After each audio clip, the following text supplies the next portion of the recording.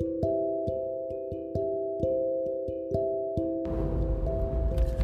right, it is Saturday, November 13th.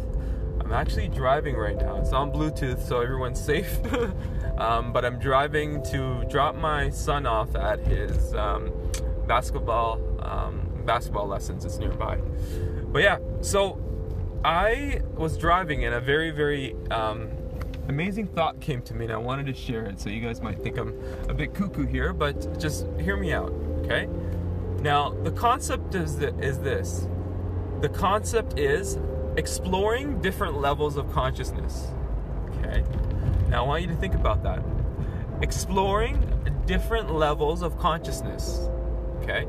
Now, the concept can be deciphered into another segment here.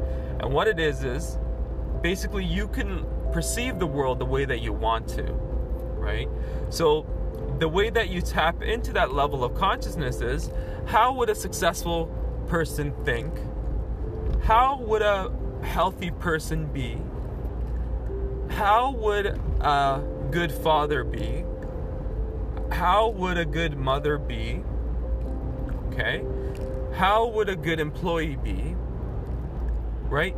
Whatever the best version of that person you could see, right, through role models, through anyone that you met, etc.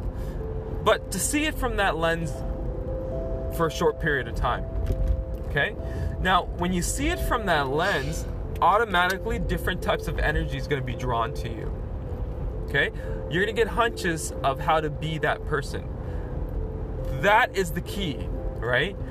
So, when you get those hunches, you automatically start acting like that person. Like, for example, my car is a mess. Okay? And then I just thought, how would a clean person keep this car? Okay, like I have some work to do, obviously, right? But it made me ask the question, and then automatically my brain's like, hey, I'll give you a solution, I'll give you some answers. Okay? That's how powerful it is. Like, I'm working on, some trading. I'm also working on some entrepreneur stuff. Like, I'm trying to get leads. I'm trying to get different things. But I'm automatically asking myself, how would a good internet marketer be in this situation? Right? So I'm automatically like resources just automatically start coming to me.